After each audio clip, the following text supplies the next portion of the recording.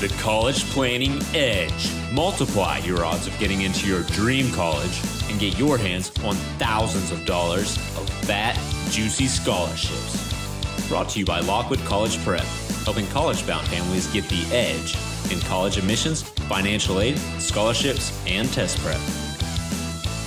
Thank you for a little impromptu college coffee talk. My name is Andy Lockwood. This is the semi-monthly series of videos that we put out all about college stuff, college planning, getting into college, paying for college, test prep, you name it.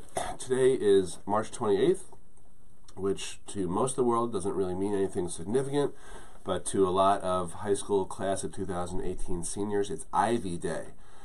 And like every year that I've been in this field, I expect good news and I expect bad news from kids. So I just thought I would throw out a few comments that I think are important to remember.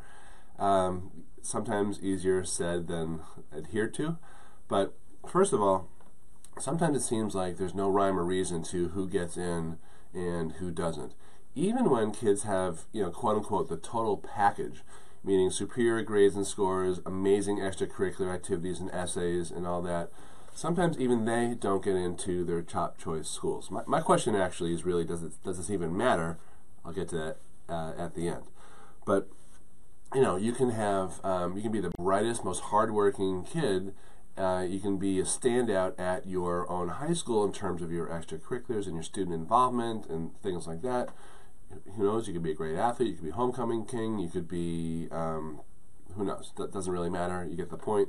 And then you can still not get in. And the reason might be just that there's a lot of kids just like you applying to schools that admit 5% or 7% or 9%. And within that 5, 7, or 9%, that gross number, there are a bunch of special agenda-specific categories. Agenda-specific meaning what the colleges care about, not necessarily what you care about, that they have their own missions to fulfill. So they have to have a certain amount of legacies. They have to have a certain amount of international students, of recruited athletes, of underrepresented minorities, and you name it. So those categories tend to bring down the averages, just to be totally frank and politically incorrect. So if you look at your shot at getting in and you're not one of these special categories, if you're just a bright, hardworking kid with no, hook, sometimes they're referred to as, your real rate of admission may not be 9%, it might be half that, it might be less.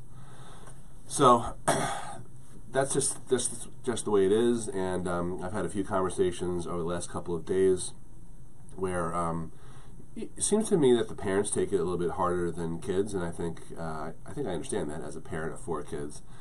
But sometimes I wonder, is this really the first time that a kid has faced any type of setback in reality, the first time they've been rejected from anything? Because a lot of kids who are these 98, 104 average kids with great scores and all that, have never really faced any type of major adversity. Not that I would consider not being denied from an Ivy League school an adversity, but that's part of it also.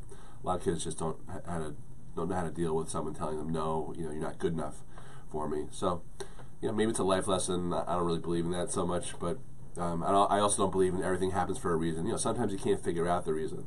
We're trained as a species to try to figure out the reason. Oh, the reason you didn't get in is because your essay was bad, or the reason you got in was because your essay was great, or, the reason you lost the election is because of blah, blah, blah, or the reason you won the election is, because of one thing.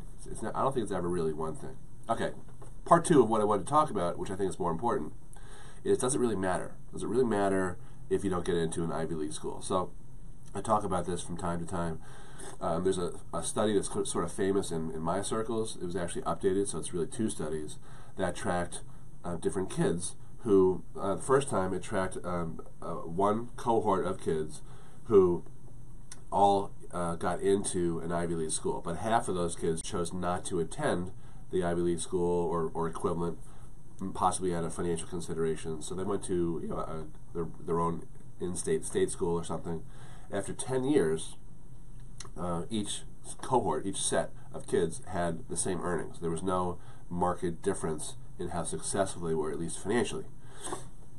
Phase 2 of the study, a few years later, and this, if you want to look it up, it's by Kruger and Dale. I think Kruger is Krueger, but I might have messed up the U and the E.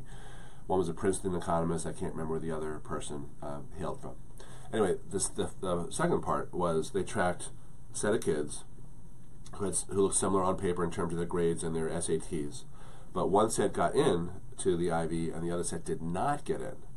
And guess what? After 10 years, same result for all intents and purposes, which to me implies that college and success is really a lot more about what you put into it or how you see yourself. So maybe the set of kids who saw themselves as belonging in the Ivy or similar type of echelon, who knows? Maybe they went into college with a little chip on their shoulder. Maybe they worked a little extra hard just to prove that they really belonged at the elite college. I've seen that happen over and over again. I'm going to see my niece for the holidays in a couple of days, and she's a good example of that. She didn't get into her top choice Ivy League school, but she ended up going to one of the public Ivies, one of the best state schools in the country, and she ended up graduating top of her class, and she got into a top 10 law school, which she probably, who knows, maybe or probably would not have gotten into had she got into the Ivy League undergrad. So when you're thinking about the long game, not just the 4 years of college, but what happens afterward, there might even be an argument that it's better to not get into the Ivy League school. In this case, with grad school on the horizon, I feel like that's a good argument. So the bottom line, what I'm getting at is, if your kid is hardworking and successful and just does everything that they need to do to get the job done, and then they don't get into their top choice school, that's probably going to have zero impact on how successful they are, not just in college, but after college, because all those characteristics, those traits of being hardworking and doing whatever it takes and all that, may not have had an immediate payoff of getting into a college after being judged against thousands of similar looking people by a set of admissions officers that they never will have met, most likely. It's kind of an odd thing, but it may not pay off that way, but I can almost guarantee you it's going to pay off for how well they do in life afterward, because that's what really makes you successful, those habits and those behaviors. So if you don't get into your top choice college today, I know it stings. Sorry, but in the long term, it's really not going to matter. And if you do get in, if you do get great news, congratulations. That's great too. But that's not the end of it. That's just the beginning too. Just because you get into an Ivy League school doesn't mean that the rest of your life is set. That's a whole other topic, and I don't want to end on a down note. So thanks a lot for watching this episode of Impromptu College Coffee Talk. And good luck today. And if you have any questions, either pop them in comments here, or if it's something a little more private in nature, just message me, and I'll get back to you. I'm going to be pretty busy today, but I'll try to get back to you within a reasonable amount of time. All right. Have a great day. Bye-bye. Hi, this is Andy Lockwood. Don't forget to visit our website, lockwoodcollegeprep.com, for some more free, valuable information on how you can multiply your chances of admission to your dream colleges and qualify for thousands or tens of thousands of dollars of fat, juicy scholarships along the way. Visit lockwoodcollegeprep.com for information on our free upcoming workshops and webinars, and to download a copy of our #1 best-selling book, How to Pay Wholesale for College. That's lockwoodcollegeprep.com. Bye-bye.